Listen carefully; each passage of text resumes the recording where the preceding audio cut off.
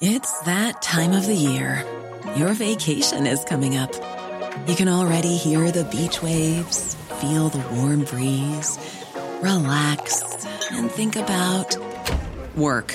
You really, really want it all to work out while you're away. Monday.com gives you and the team that peace of mind. When all work is on one platform and everyone's in sync, things just flow.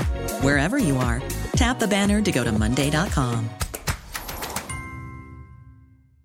There's never been a faster or easier way to start your weight loss journey than with PlushCare. PlushCare accepts most insurance plans and gives you online access to board-certified physicians who can prescribe FDA-approved weight loss medications like Wegovy and Zepbound for those who qualify. Take charge of your health and speak with a board-certified physician about a weight loss plan that's right for you. Get started today at plushcare.com/weight loss. That's plushcare.com/weight loss. plushcare.com/weight loss. Hello, welcome to the Game Football Podcast from The Times. Today, Arsenal kickstart their season with a huge North London derby win. Manchester City send out an ominous message to their title rivals. Old Trafford holds no fear for Aston Villa. And we ask, should drinking alcohol in your seats return to football? This is The Game. Hello to all of you, and thank you for joining us on Where I Am, a sunny Monday morning, and to all of you as well, Alison Rudd, Gregor Robertson and Tom Roddy. Hello, how are you? Good, Hugh. We don't like that question, Hugh. Listen, it's too open-ended, and if I answered it properly, it would be a soliloquy, so, let's not go there. It's small talk. Come on, guys, just give me something. Just say, yeah, fine, all good. No one needs to know the trials and tribulations of a Times journalist. You can write about it. We give you column inches for all of that. Just say, I'm good, Hugh. How are you? I say, great. What a weekend for sport it was. Maybe the headline writers in the Times are going to reflect most today on some poor performances, I think, because Spurs channeled their inner Anthony Joshua and European Ryder Cup team with one of the worst North London derby performances possibly ever. Arsenal, on the other hand, were electric. A 3-1 win at the Emirates Stadium, but there were 3 goals up after 34 minutes. So let's start with this, of course. It was an impressive result. Gregor, I'm going to start with you on this. What were Spurs trying to do, firstly? And secondly, we know what Arsenal were trying to do. It was easy for them. What were Spurs trying to do? That's the kind of million-dollar question. They look so pedestrian. And again, sort of, there's no coherence to their shape, to their play. I said last week as well about the glaring sort of lack of intensity in their play. And then there was that stat that said that they've covered the least ground of any team in the Premier League this season. So it's there in black and white now. There's no escaping it. I also can't see a Tottenham team without, we spoke about the midfield balance, and I thought they were good against Wolves. I thought that was a bit of a step forward. But I can't see a team without Oliver Skipp in it just now.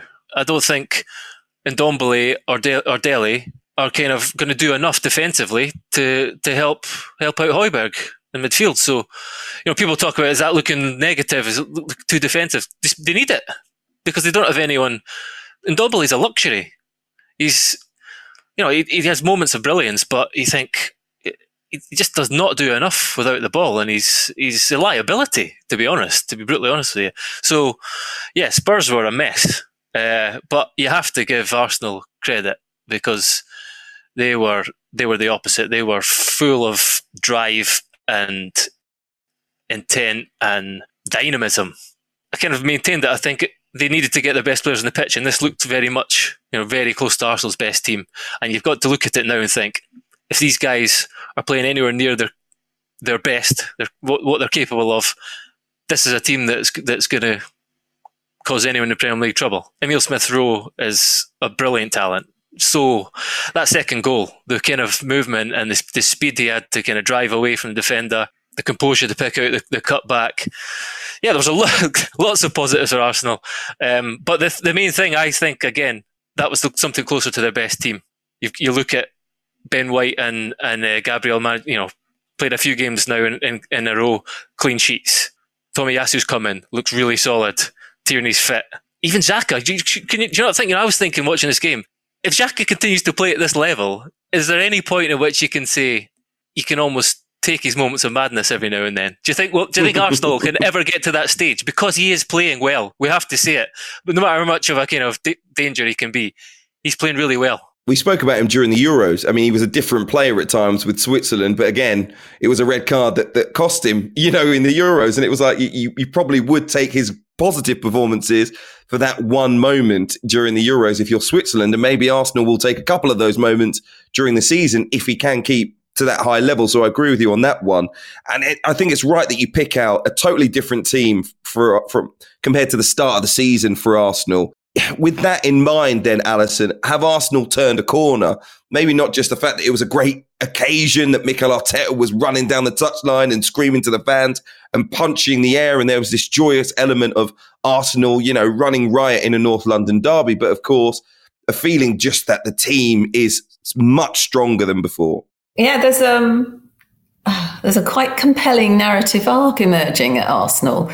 After the Norwich game, that was when Arteta decided to show his vulnerable emotional side and explain that he'd just been totally humbled and blown away by the fact that no one was blaming him for their dreadful start to the season. And there was no negativity and everyone wanted to make it work. And you thought, are you just saying that because you've narrowly beaten Norwich? Or is this the truth? Is it a club that has, behind the scenes, been able to absorb the negativity? And, I mean, some really quite horrid, insulting stuff about the club, the way it's run, and Arteta not having the right sort of background to take on a club of the size of Arsenal. It's his first job, and we've said it on this podcast. Is that the right thing to do? Appoint somebody who's never managed before, not been through the tough times elsewhere and built up this CV, which shows that you've come through stuff. Should you be learning on the job when it's a club the size of Arsenal? Anyway, it could have tipped either way, but lo and behold, you get a conveniently timed North London derby. And it does, I think, probably the most notable thing about the Arsenal performance was that they did seem to be extremely comfortable. They did pass. No, there was that sort of sense of, if I bother to beat my man and lay the ball off, I know my teammate's going to be running for me. I know we're on the same page here. There's a joyousness and self-confidence to it, which doesn't come from just a few good results. It comes from Arteta having told the truth that they had been behind the scenes really working hard together. It's amazing what you can achieve if people have a smile on their face. And if you compare the demeanour of even before they went behind, Spurs didn't look happy, but Arsenal did look happy. There you go. It's working. Yeah, you missed the part where they bought 5 players for 160 million quid as well. But yeah, I see what you mean. I think it was a match of the day last night. A stat about I think it was 13th home game in front of a kind of full capacity stadium. It was 9th. It was 9th actually. Okay, even fewer than so. That's quite. I think that's quite interesting. I don't. There's been a lot about the Emirates not being a bit toxic, and there's been some seriously difficult times, and almost like it could have been even worse for them if the fans had been there. Who knows if that's true or not? I mean, it looked like a fantastic atmosphere there yesterday. The only thing I would say is, Arteta afterwards sounded pretty euphoric, and you can't blame him for it. But I wouldn't get too carried away. I think still we're saying they've got all their best players on the pitch just now. I still think they're pretty thin behind that. Look to their bench, Lokonga. Yes, you could see him being part of the starting 11, but beyond that, I'm not sure. I think Lacazette's been pretty disappointing. Martinelli maybe, but I still think beyond this starting 11, they're a bit thin. And also, they don't have to worry about Europe. They can concentrate entirely on who they're facing next. There's no juggling. I agree with you. The squad might not have huge depth, but you can get away with it if you've got no other competitions at all. I think it's massive, actually, for Arteta. I said this at the start of last season, that actually qualifying for Europe with the FA Cup win would have been bad for him, I thought, because, it's less time on the pitch with your players, And this season he has, a good 5 days to prepare for every game. So he should, in theory, improve in that regard as well as a very young manager. Tom, I've got to ask you about the other manager, Nuno Espirito Santo. I mean, the game took place 16 days after he was named Manager of the Month. Things change very, very quickly. It's the first time that Tottenham have conceded 3 goals or more in 3 consecutive games since September of 2003. He was asked about his game plan beforehand. He said it would be silly for me to reveal it to the journalist he was speaking to. He could have told his players, though. Well, afterwards, his reaction was that he was desperately trying to put the blame on himself, but you could see how furious he was with his players. When he spoke to us, when he spoke to the press, he was trying to blame himself about bad decisions, but you could see how furious he was and that he wouldn't sort of hold this inquest in public. But the thing I thought was most damning really was the fact that the game began, and this is a North London derby, which Nuno, who, when he's speaking in the media most of the time, is a man of very sort of few words, but he spoke about this game being special, that he understood the importance of a North London derby, and yet it began like it was Man City versus Norwich. They absolutely overran them, and Tottenham looked inferior from the very beginning. And we know that Gregor listed off the stats behind their sort of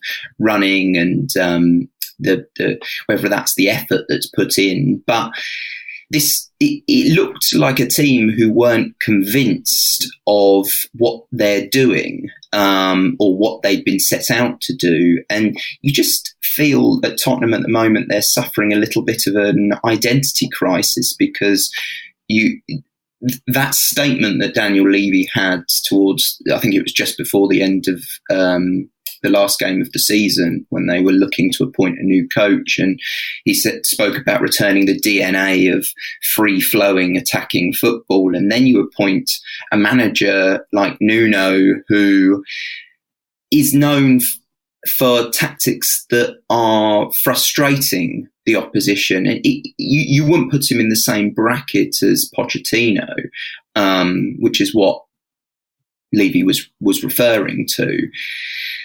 His players now just don't seem convinced of what they're doing. They don't seem like they think it will be effective. And of course, you got Tottenham, who spoke about a rebuild all summer. On the other side of the pitch is Arsenal, who have actually done it.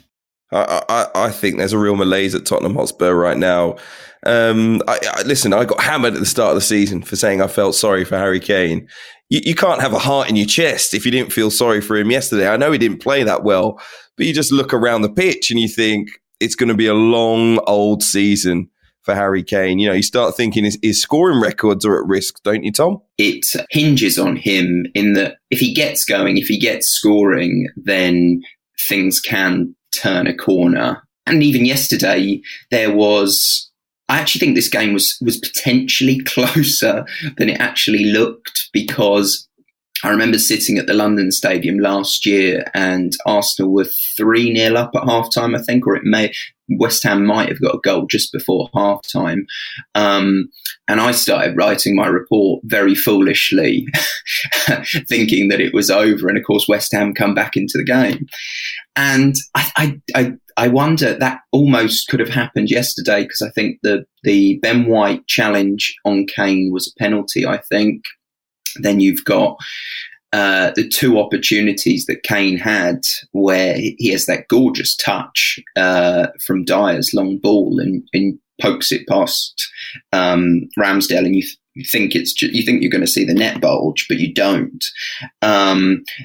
And then what happens? Because Gregor spoke about the way Arsenal, this is the 9th game that Arsenal have had fans in. I was actually thinking at the beginning, if it didn't start the way it did and Tottenham had got on top of them, Emirates is a stadium that can turn ugly quite quickly, and you would have felt the change in emotion in that stadium. If it had gone to 3-1 earlier, if it had gone to 3-2, I think it could have been a very different outcome. Tom, you went to it. I mean, you didn't get the sense that it meant anything more than, bragging rights in North London, did you? You sort of had the sense that watching the sort of euphoria in the Emirates, that I hadn't seen actually a reaction like that and a feeling like that in the Emirates since Unai Emery's. I think it was the 4-2 win in the North London derby under him. I think it was probably the best atmosphere since that. But the thing is that the highs at Arsenal after these wins like this are becoming so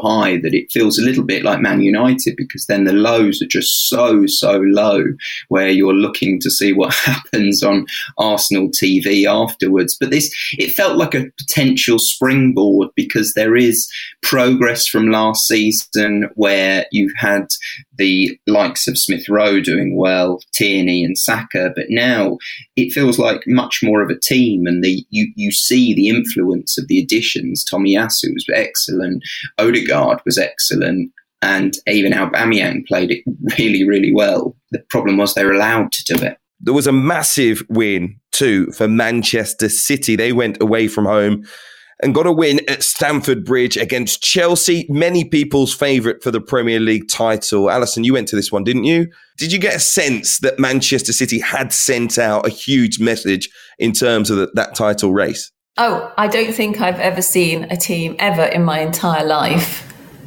want to tell the world they are champions and they're going to be champions again. I almost felt it was superhuman, the effort that City put into that. It's like they are so technically proficient, and when it works well, they are such a tight unit, heavily coached, tight unit. But they ran and they ran and they ran and they ran and they pressed and they harried and they were everywhere. And you could almost hear Chelsea's intake of breath, trying to gasp for breath. One way of looking at it is, yes, City had the upper hand. Tactically, they got it right. Tuchel decided to be, this time I'll be the one that tinkers. Why did they do this? Why don't they just... Anyway, really, it's like great brains in football feel they have to show off for the key matches. Absolutely bonkers. Although it fooled most of the media beforehand, because you looked at the team sheets and you thought, this is hilarious. So Tuchel's showing off that he's got two expensive centre forwards. City weren't able to get Harry Kane; they don't have one at all. So he's going to play them both. But that meant he had to change his tried and trusted formula. So he went 5-3-2, and that formation was attacked by City. So they couldn't make any connections. So you had Werner and Lukaku two separate from the rest of the team, because everybody else was just trying to cope with the relentlessness of City, and they're sort of dizzying the way they move the ball. And so they were left on their own. So that was two players out of the game, not doing very much, looking, it was a bit sad really how Lukaku just couldn't get in the game at all. So it was all down really to Tuchel tinkering the way that Pep had tinkered in the Champions League final and tried to be clever and put Gundogan as the holding midfielder, and it didn't work. You think, why do you do this? You're just showing off. Stop showing off. Be who you are. I wouldn't write off Chelsea because of this. It's probably a good thing, because it shows where their strengths are. And they missed Mason Mount a lot, I think, because he often provides that connection between the lines, and it often does so in a quite subtle way, so you don't really know it until he isn't there. On the other hand, as I was going to say, the goal was actually a bit freaky because it was a deflection, because Mendy in the Chelsea goal was absolutely superb. I think this was the game where I truly understood what a fantastic goalkeeper he is, because you are so confident that every decision he makes is the right decision. If he decides to come out, it's the right thing to do. When he claims the ball, he claims it. He doesn't make mistakes. And that must be enormously reassuring for the defence. So they would have held out for a 0-0, which would have been a good 0-0 had it not been for a deflected goal. So they're very good at, as we saw at Anfield when they're down to 10 men, Chelsea, they're very good at holding the fort. What do you make of that, Gregor? Is that where you think it went wrong for Chelsea? Thomas Tuchel showing off a little bit? It's funny, that's all extremely persuasive, but they, Alison's referencing the big brains, but they are the big brains, I don't know.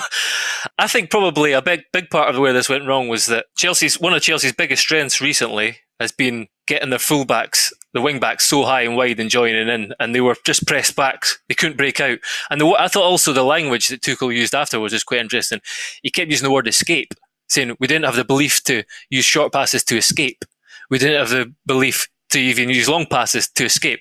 He knew that was coming. So I think he just didn't see the kind of, but City deserve a lot of credit for this, but they weren't able to play through the City's press and kind of break through. And you look at that. Yeah, it's true. Mason Mount was missed. He links the midfield and attack so well. Havertz does the same. Neither of them were playing.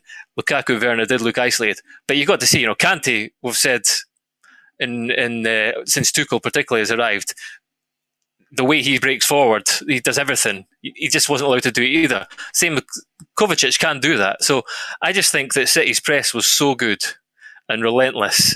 And it's true, Alisson's saying that City kind of, every time they're questioned, they just kind of seem to go back to what they do best, and they do it at their very best. They press like that, and when they have the ball, they pass teams to death, and they do it with pace and intricacy around the box. I've said this from the start. I'm fascinated to see how Grealish develops under Guardiola as well. The way he gets into so many of those positions now, where he's kind of around the edge of the box, and he just takes the ball into the box and stands up a defender. And imagine Grealish running at you there, taking all those little touches and waiting for you to kind of make a move and skip into the side.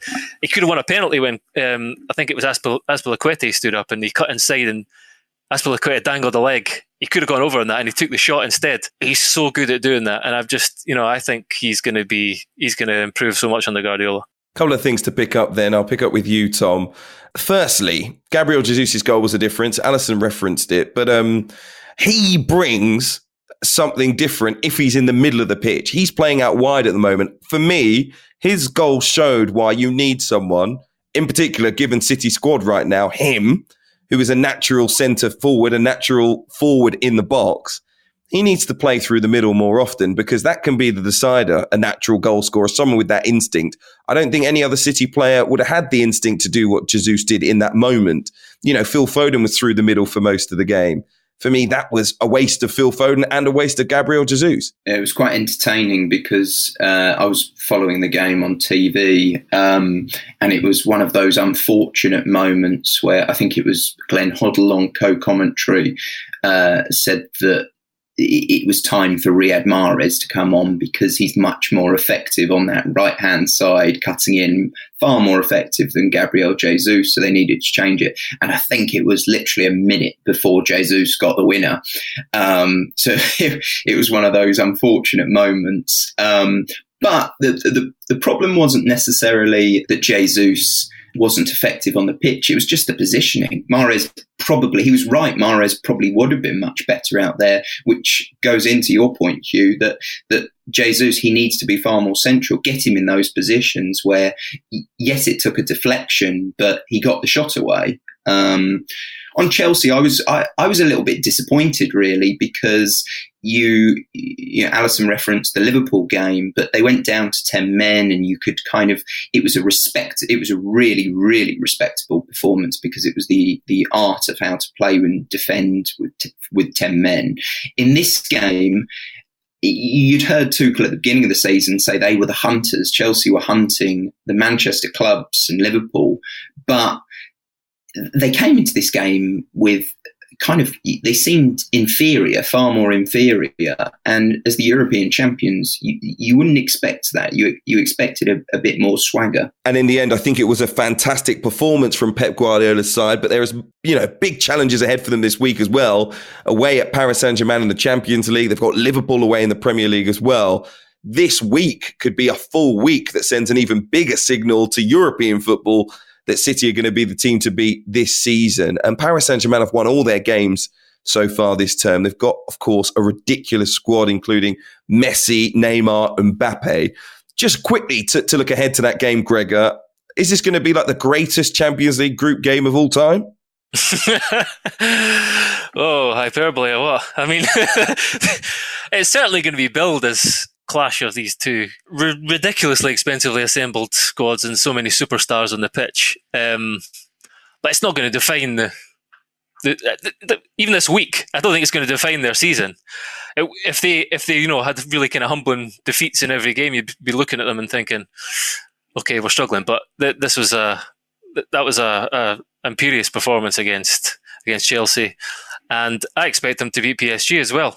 PSG, as you're right, they've won all their games, but standard in Ligue 1's not necessarily as high. And I watched them against Bruges, and they were pretty unimpressive, really. So the other thing is, it's obviously with the attacking kind of triumvirate that PSG have,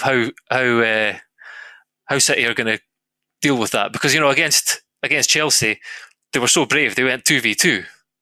Diaz and Laporte against Lukaku and Werner. No, not many teams would do that. And as you say, Rodri's sitting in front. So they will try and dominate play, but are they going to be a little bit more cautious, just being aware that they have Kylian Mbappe? It's not Timo Werner and Messi. It's going to be pretty fascinating.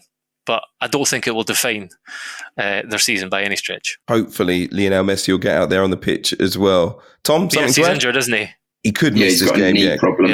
Yeah. I love it. I love it when Gregor offers up predictions these days, unprompted. I've been doing this too long. He's settled into the groove finally. He knows what it's all about. That's what the people want. Listen, Juventus against Chelsea is another big game in the Champions League this week. We'll react to that on Thursday. But Chelsea probably the favourites in that one. Juventus currently 9th in Serie A.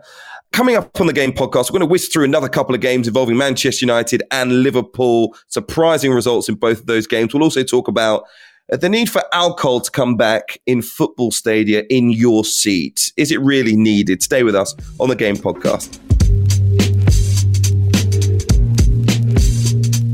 Right, another couple of games to whiz through. Aston Villa beating Manchester United at Old Trafford. It's the first time Villa have beaten United in the last 18 Premier League meetings. It was a fantastic performance from Dean Smith's side. Gregor, they got it spot on. Almost got what they didn't deserve at the end. Bruno Fernandes skying a penalty.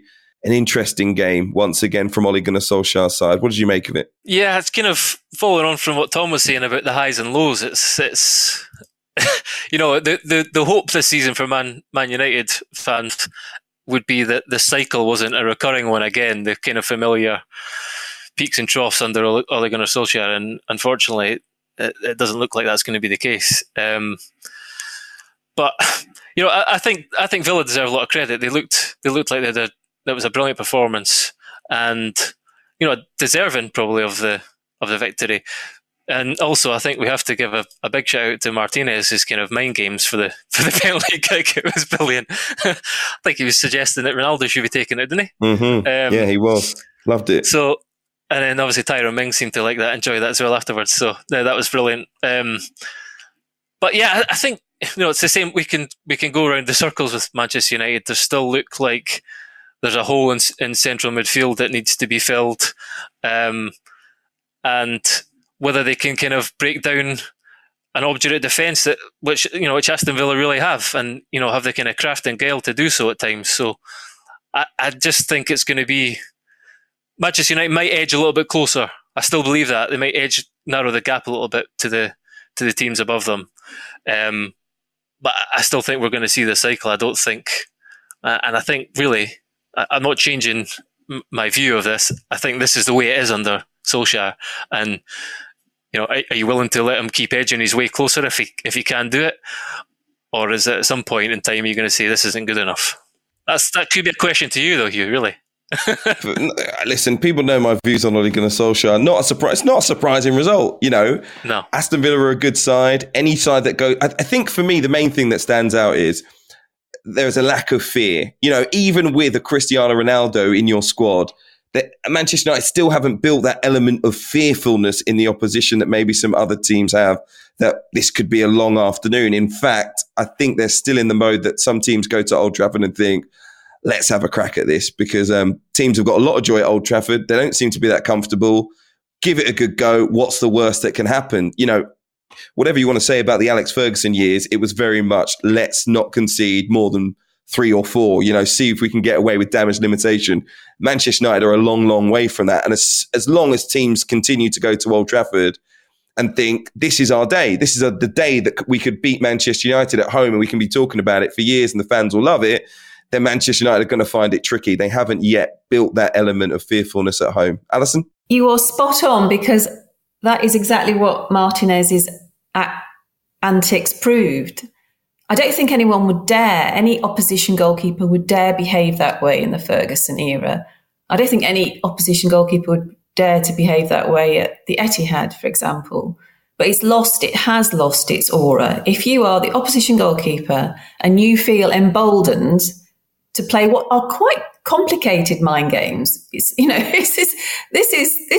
was absolute genius. He was actually pointing at Ronaldo, saying, "Oh, shouldn't you be taking it, mate? Let's just make them implode." What is going to make a player who's very good at penalty taking? I mean, we were all praising Fernandes last season, weren't we? Yes, I think we were. And saying, God, he's like a robot. He's so cool under pressure. But what you do is you make him think, oh, I'm going to look really stupid if I'm taking it and Ronaldo isn't taking it. And he skies it to the moon. I mean, it's a proper successful playing of mind games. And then what opposition goalkeeper in the Fergie era would dare to do that little groin grinding jig having seen, I mean, he didn't save it, Martinez, he didn't save it, but he knew he'd been the cause of the mistake. So he did a little sexy jig at the denouement of his little play. I just think that in itself, it was very entertaining, but it also, on a more serious note, sums up that there's a bit of comedy at Old Trafford now, and it's not supposed to be that way, is it? You're supposed to be sort of almost win the game before you kick off because of your reputation and your aura and the number of superstars in your team. But nobody, I mean, Villa went there thinking it was hilarious that they've got Cristiano Ronaldo and how they're going to make, fit an ego into that team. And they exploited that. One other thing to say about Villa was, I think they will look back and say what defined and created what will probably be a quite successful campaign was the fact that they lost 3-0 to Chelsea 2 weeks ago, but played really, really well and almost outplayed Chelsea and somehow lost 3-0. That must really hurt more than anything else as a manager. They didn't deserve it. And I think they've used that indignation to, rather than break them, it's made them. Big tip of the cap as well to Tyrone Mings for his kind of on-field decision to say to Courtney Hawes, let's switch positions, because he's the one who's everyone's trying to, they were following mostly.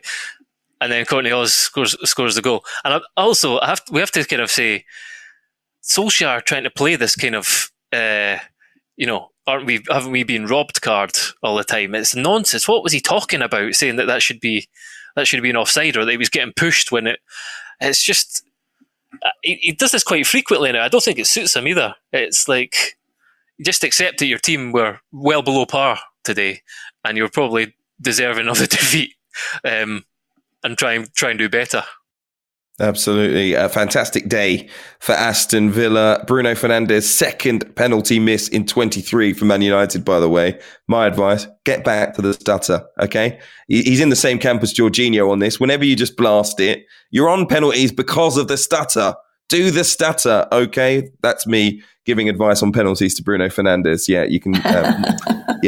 I'll move on very quickly. Let's go to the game at the Brentford Community Stadium. It was a great game, great result for Brentford as well in West London. A 3-3 draw against Liverpool. Now, I think Brentford are going to surprise a lot of teams this season, Tom. What did you make of their performance? I suppose belief is the thing that sums up Brentford. And I was listening to Ivan Toney talk earlier this morning on TalkSport about this season and more importantly about last season.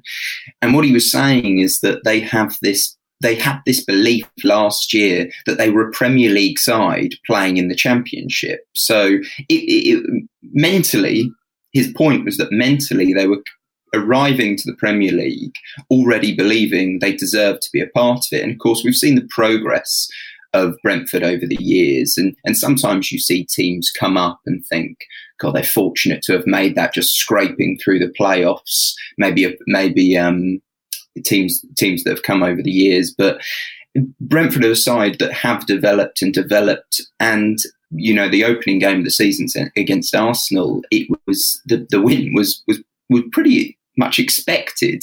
I don't know where the Saturday evening's result was, but they're a team that are full of belief, and they're not limited to one style of play. And what I like about them is that they are a team. Watching the Rory McIlroy interview after the Ryder Cup last night, really moving interview, talking about an individual sport and coming together and playing as a team. And he was so emotional about what it was like and the need to play for each other. And that's what I think sometimes we sort of forget in football. And that's what Brentford have got. They've formed this sort of beautiful blend of players with real quality like Canos and Tony, and then players who have developed and are part of the journey and are playing to a level far higher than we'd ever expect them to. I just noticed that James Gearbrandt, who was at the game, gave David Raya 9, which is quite high. I mean, it's a really high mark. Very few people get a 9. Very few goalkeepers get a 9 when they've let in 3 goals. That's a bit strange. But he told, I interviewed him, and he told me that just to illustrate their togetherness, in the playoff final against Fulham, when Brentford lost that time, he was criticised for his positioning. He was beaten from a 35-yard free kick, which you're really not supposed to do. He was expecting the cross. And after that game, Thomas Frank said to him, don't worry about it. Actually, I want you to be more adventurous next season. We're going to go up with you playing even more off your line. Thank you.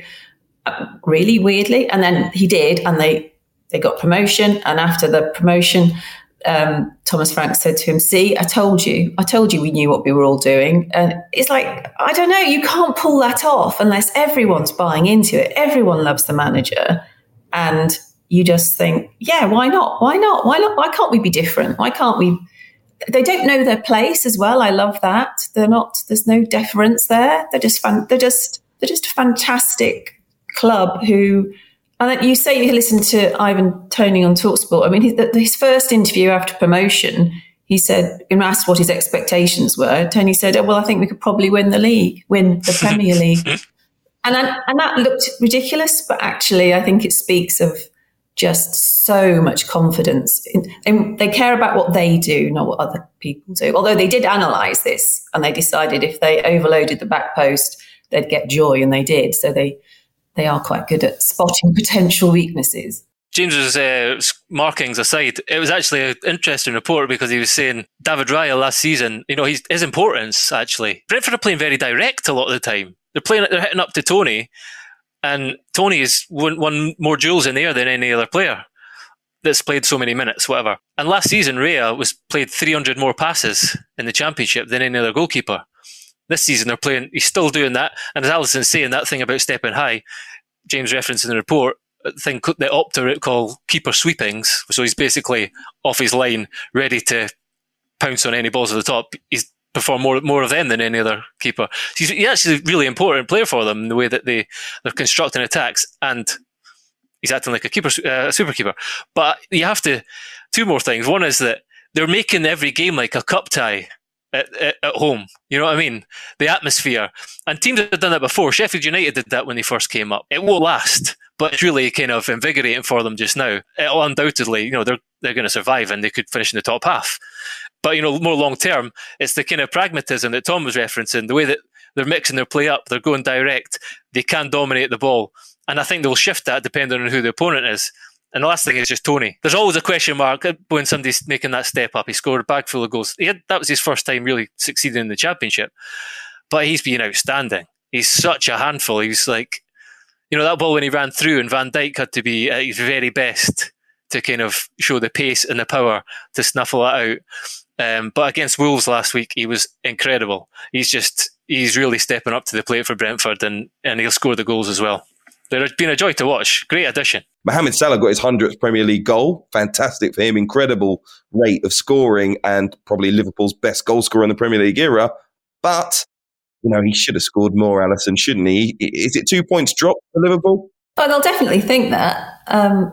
Absolutely, yes. But watching it, I wasn't too worried about the missed opportunities that happens. I have to say, there's a tiny part of me for the first time that thought, oh, I wonder if Virgil van Dijk is going to be the player he was after his operation. I didn't feel he commanded the box aerially like he used to. I think in all other respects, he was just as majestic, but he didn't seem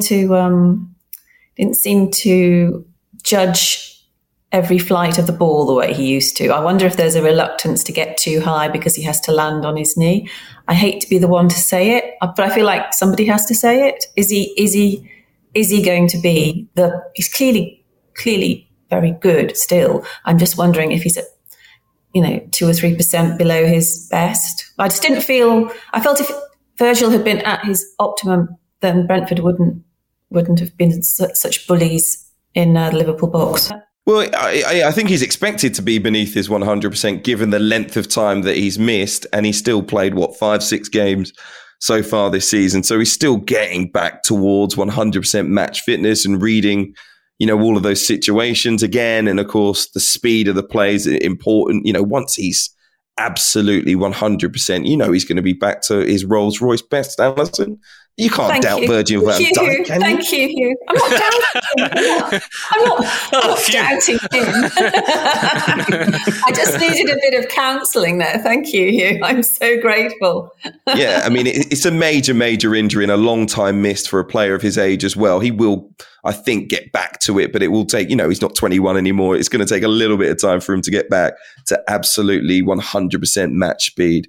But yeah, I agree with you. 2 points dropped for Liverpool. Very entertaining game. And once again, Brentford showing everyone that I think they're going to be a bit of a handful at times this season. Remember, if you're enjoying the Game podcast, leave us a review, rate us, and make sure you're subscribed as well, wherever you're listening. Go online as well. Make sure you're subscribed to The Times and The Sunday Times. It's thetimes.co.uk/the game. Up next, we talk about alcohol returning to football stadia. Here's a cool fact. A crocodile can't stick out its tongue. Another cool fact, you can get short-term health insurance for a month or just under a year in some states. United Healthcare short-term insurance plans are designed for people who are between jobs, coming off their parents' plan, or turning a side hustle into a full-time gig. Underwritten by Golden Rule Insurance Company, they offer flexible, budget-friendly coverage with access to a nationwide network of doctors and hospitals. Get more cool facts about United Healthcare short-term plans at uh1.com. It's that time of the year. Your vacation is coming up. You can already hear the beach waves, feel the warm breeze, relax, and think about work. You really, really want it all to work out while you're away. Monday.com gives you and the team that peace of mind. When all work is on one platform and everyone's in sync, things just flow. Wherever you are, tap the banner to go to Monday.com. Many of us have those stubborn pounds that seem impossible to lose, no matter how good we eat or how hard we work out. My solution is PlushCare. PlushCare is a leading telehealth provider with doctors who are there for you day and night to partner with you in your weight loss journey. They can prescribe FDA-approved weight loss medications like Wegovy and Zepbound for those who qualify. Plus, they accept most insurance plans. To get started, visit plushcare.com/weightloss. That's plushcare.com/weightloss.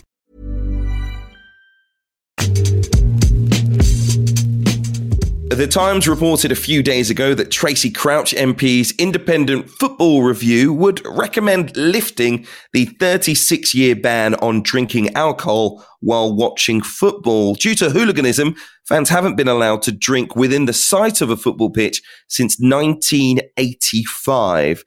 It's got people talking this, whether it should come back in. Of course, there are other sports, cricket and rugby union, where you can have a pint in your seat, and it doesn't seem to be an issue with those sports. Some saying football needs it back. Tom Roddy, I'm going to start with you on this one. What do you think? I think the immediate instinct, Hugh, when I read Matt Lawton's story last week with Tracy Crouch's recommendation was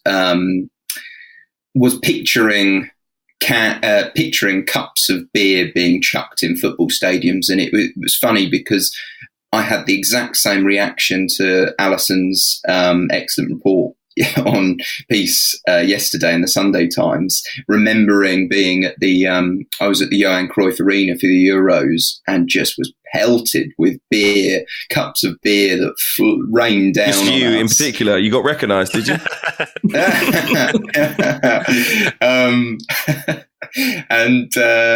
And the thing is, it comes at a bit of a strange time where you've got in this country where you had the final of Euro 2020 and the events outside Wembley, which were fueled largely by alcohol. But the thing is, and Tracy Crouch makes this point clear, is that it's not actually about these huge events. What it's about is the lower league clubs and helping to try and make them more sustainable. And I occasionally go to Maidenhead United, who are just down the road from me, and friends sort of sell it as a great day out because you're close to the action. It's cheap, it's easy to get in, you don't have to travel, and one of the things included is that you can have a beer while sat watching football. And the strange part is that when the FA Cup comes in and the TV cameras come in, you can only drink in the tiny little clubhouse that they've got at York Road. And so I think it works in this way. It's meant to, the day out is meant to be a part of that and sustaining clubs, these lower league clubs in League One who are struggling at the moment. I think for me, the way I'd like to see it happen at grounds is probably that you can take, I think the key part is that you can take a drink into the ground from before kickoff and then from half time. It's the idea of it being constantly open and just an open bar to keep going up to it. That's the only issue I would see if that happened. Yeah, it's a good point you make. I actually was by Maidenhead United at the weekend just after full time and saw Grimsby fans, Gregor's old team, pouring into the pub after a 1-1 draw. And I thought, this is nice. The Grimsby fans are staying in Maidenhead and having a drink at full time. That's great. But I wonder what the behaviour might be like had they been, having drinks all the way through. So it's a good point you raise about whether you can have, take a drink to your seat at the start of the first half and start of the second half, or whether you can constantly go back to the bar throughout the game and bring pints back to your seat, which you can do at the other sports that I mentioned. Alison, what do you think? Would it work? And is it all about those lower league clubs? Would it work in the major 60,000-seater stadiums as well? Bigger picture here is that we've had football has evolved. You can argue what the biggest factors in that were. Italia 90 was definitely one, and the fact that stadiums were safer because of the post-Hillsborough all-seating laws. But if you take a snapshot of 1985, who was going to games and how they behaved, and who goes now, it's much more family orientated. You get more women and children at matches. You do feel the atmosphere on the way in and on the way out isn't aggressive. It's even if one team has been, horribly smashed, there's no aggression on the streets outside. No puns intended. You mean smashed in terms of the result, right? Yeah, but obviously I'm thinking about alcohol, and therefore I'm thinking about getting smashed. But so my concern about this is that bring booze back and you get a return to the lad culture, which will mean that slowly the people who go to games it'll be people who just don't feel it's for them anymore. Just as, and I made this point in my piece, if you're a family walking down the high street and you want to get your scampi in a basket lunch, and you look in a pub and it's full of blokes who are singing and downing the beers fast and throwing a few around when they get loud, whether it's to do with football or not, that's not the pub you're going to go in with your family. You're going to go in the pub where people are sat down and it's just more mingly, it feels more like somewhere that's welcoming. the thing is, alcohol does make people more tribal, less welcoming. They behave differently. I just honestly think if you sat in the ground watching the football with access to alcohol while you're watching the football, you behave differently. So, after the booze ban, I didn't have to wade through puddles of piss, because if you just stood there and you've got 3 pints in your belly before kickoff, you carry 2 or 3 for the game, or you're getting up and stumbling to the bar for another one, whatever rules are allowed, and you want to take a piss and you don't want to miss any of the game, you just do it on the floor. I mean, we'll go backwards. I'm not exaggerating. That's how it used to be. I think it's called hot legging, but it's like you just do we want it to be like that? Because it's not going to be. If you bring back booze, people are not going to sit down holding a glass of Pinot Noir and a cheese straw in their other hand, going, yeah, I just love that formation. I love it. Depends where you are. Yeah, they might at Chelsea. Yeah. It's just going back. Why do you want to go backwards? We've managed to create football that overall is okay, and when it isn't okay, it's usually because of the drink. QV the Wembley nastiness. Can't forget the mixture of drink and drugs. Though you say it's all about the alcohol, Alison. There is a drug culture as well in away days in football. I think that has to be taken into account. You don't want to mix the two. Yeah, my only problem with that is the immediate correlation between laddish behaviour and there's already alcohol sold in stadiums, and having it in the 45 minutes in each half. There's people still get tanked up before games. There's people who get tanked up on the concourse before the game. There's people who go and have a pint or two at half time. I don't see that 45 minutes. I don't think that's going to, if their behaviour is throwing beers in the air and it makes it a more hostile place for families to be, then absolutely it's a no. But I don't. My kind of instinct is not to immediately think that is just going to instantly happen.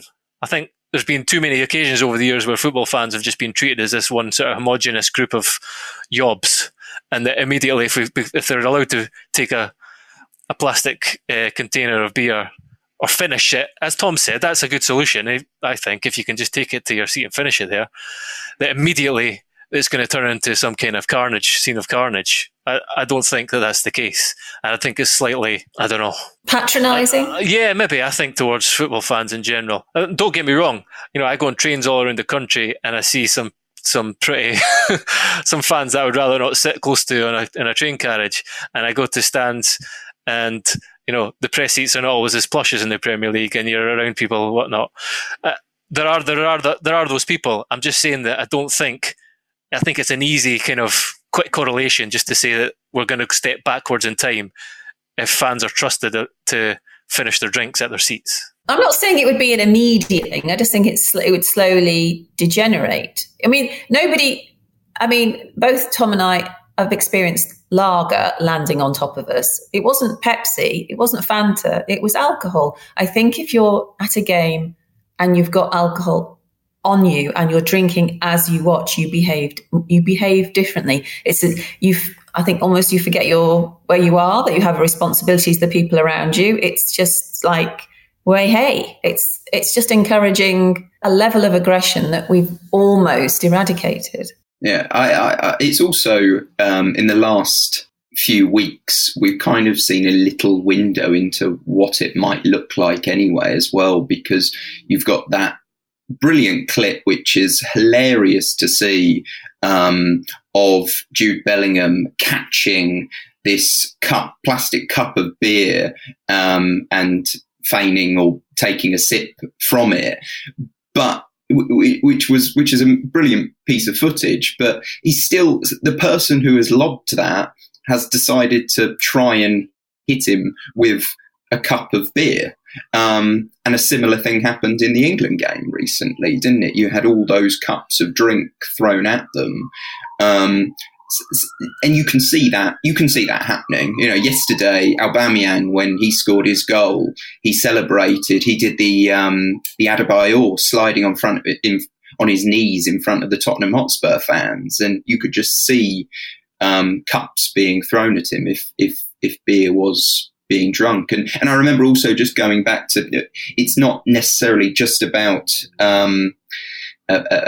us as, kind of reporters being hit by beer, but also there was a moment at the Johan Cruyff Arena where people get excited in the moment and just for some reason want to chuck the cups in the air. But then after the game, I remember seeing the fans sort of filtering around, and we were sat just over in the second tier up, and there were a few lads, guys in front of me, sort of milling around, and fans waiting below, trying to get shirts off the players. And this guy just tipped his beer that he had, the dregs of his beer, just tipped it over onto the fans below and was laughing at it. And you just think it's just needless. That's what will happen in the big games. Would you change the footballing experience that we've got right now? I quite like it. I don't know. I just I don't think the legislation changing would be a bad thing, and I think you could leave it in the hands of clubs. Well, it's financial. Every club's going to sell beers as much as they can. Well, they're not if they're going to get people complaints from families saying we're not coming back anymore, we're not renewing our season tickets if there's beer flying around everywhere.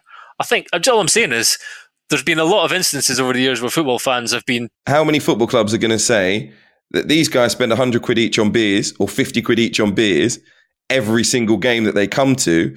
Your season ticket is worth 20 quid a game to us. So again, for financial reasons, if this is the reason why it should be being done, and you run a business, you'd rather run it like a nightclub than a nursery. That's not a good way to run a business, Hugh. Why? Think a good way, because a good way to run a business is by keeping your customers happy, not just pandering to the ones who pay the most and behave the worst. No, but your customer base changes. A lot of businessmen would say the best way to do business is to make as much money as possible. That's, and I'm talking about, I don't know about what you think about the morals of ownership in football, whether you think they care more about the family ticket than the people that come in and spend loads of money at the bar. That's not my experience of people in business. That's all I'm going to say. It's turned into Dragon's Den a little bit here, isn't it? But Hugh is onto something, because one of the big changes in football has been the rise of football tourism. And the football tourists tend to be families who go to the club shop and spend an absolute fortune on merchandise. It's a big day out. They spend premium amount on tickets and a hell of a lot in the club shop. All clubs of all sizes and all divisions love football tourists. I mean, they do. They adore them. They are not going to come to a ground if they think they're going to have lager chucked over their heads, ruining their lovely new jacket that they bought in Carnaby Street because they're doing the London thing. It will slowly, it's not going to happen overnight, but it will slowly make it a less attractive product, I think, to the people who do spend money. So there is a financial reason not to bring back booze as well. And also, Gregor, how many pints would you have had thrown in your face taking a throw in? Had there been pints available in the front row when you were playing? You don't want to get covered in beer when you're playing the game, because that could easily happen as well. So, like I say, I'm thinking very much worst case scenario here. Of course, there are many, many, opinions across the spectrum. But personally, I wouldn't go for it, and you decide what you think. Look, finally, before we go, I wanted you all to pick out one thing that really stood out from a particular game or two for you this weekend, because I think it was a very good weekend of football. More to come as well in the Premier League tonight, if you're listening on Monday. Tom, I'll start with you. What do you think? Hugh, I'm going to steal a fascinating fact from Bill Edgar's always brilliant column on a Monday, and one this morning is that Leicester City's Jamie Vardy became the first player in the Premier League era to score the perfect hat-trick that included an own goal. It was his right foot and left foot shots for the goals for Leicester, and his own goal was a header for Burnley. So there's one of Edgar's brilliant facts. Not the greatest weekend for fantasy football when it comes to Jamie Vardy, but he tried to pull it back, didn't he? Gregor, what do you think? I'll just have to talk about Raul Jimenez. 335 days without a goal. And what a goal. The way he that had everything. The way he's wrestled with Bednarek, I think it was, and he kind of shrugged him off and then cut inside beautifully, sat the defender down, slotted the goal in, and you could see the kind of outpouring of emotion and how happy his teammates were as well to see him score, and they need him scoring. That's their third goal of the season. I think only Norwich have scored fewer, so a brilliant moment for Jimenez after his what was a life-threatening skull fracture injury 11 months ago. Alison, what did you pick out? Norwich are making me so cross. I mean, what is the point?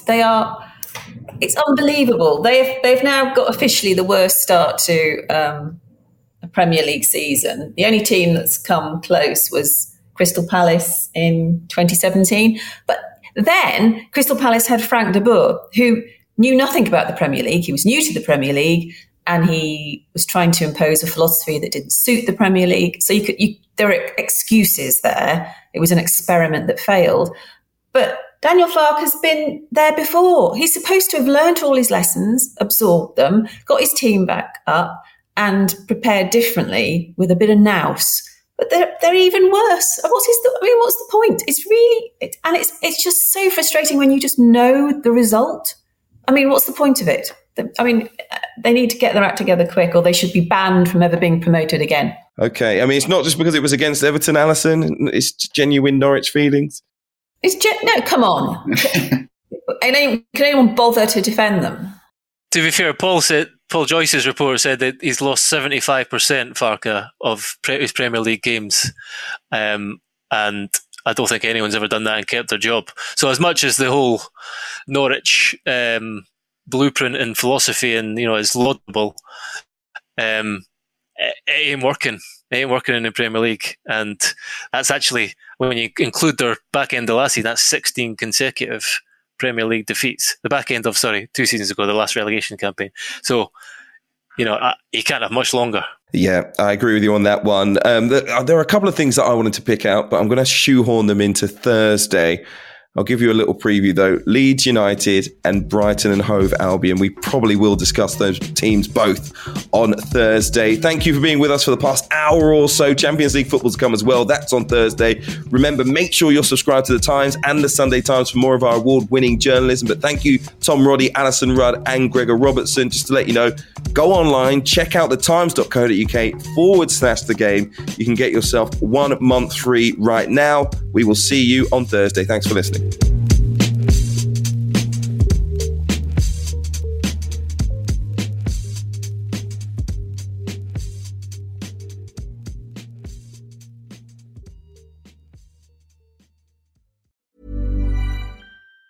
Even on a budget, quality is non-negotiable. That's why Quince is the place to score high-end essentials at 50 to 80% less than similar brands. Get your hands on buttery soft cashmere sweaters from just $60, Italian leather jackets, and so much more. And the best part about Quince, they exclusively partner with factories committed to safe, ethical, and responsible manufacturing. Elevate your style without the elevated price tag with Quince. Go to quince.com/upgrade for free shipping and 365-day returns.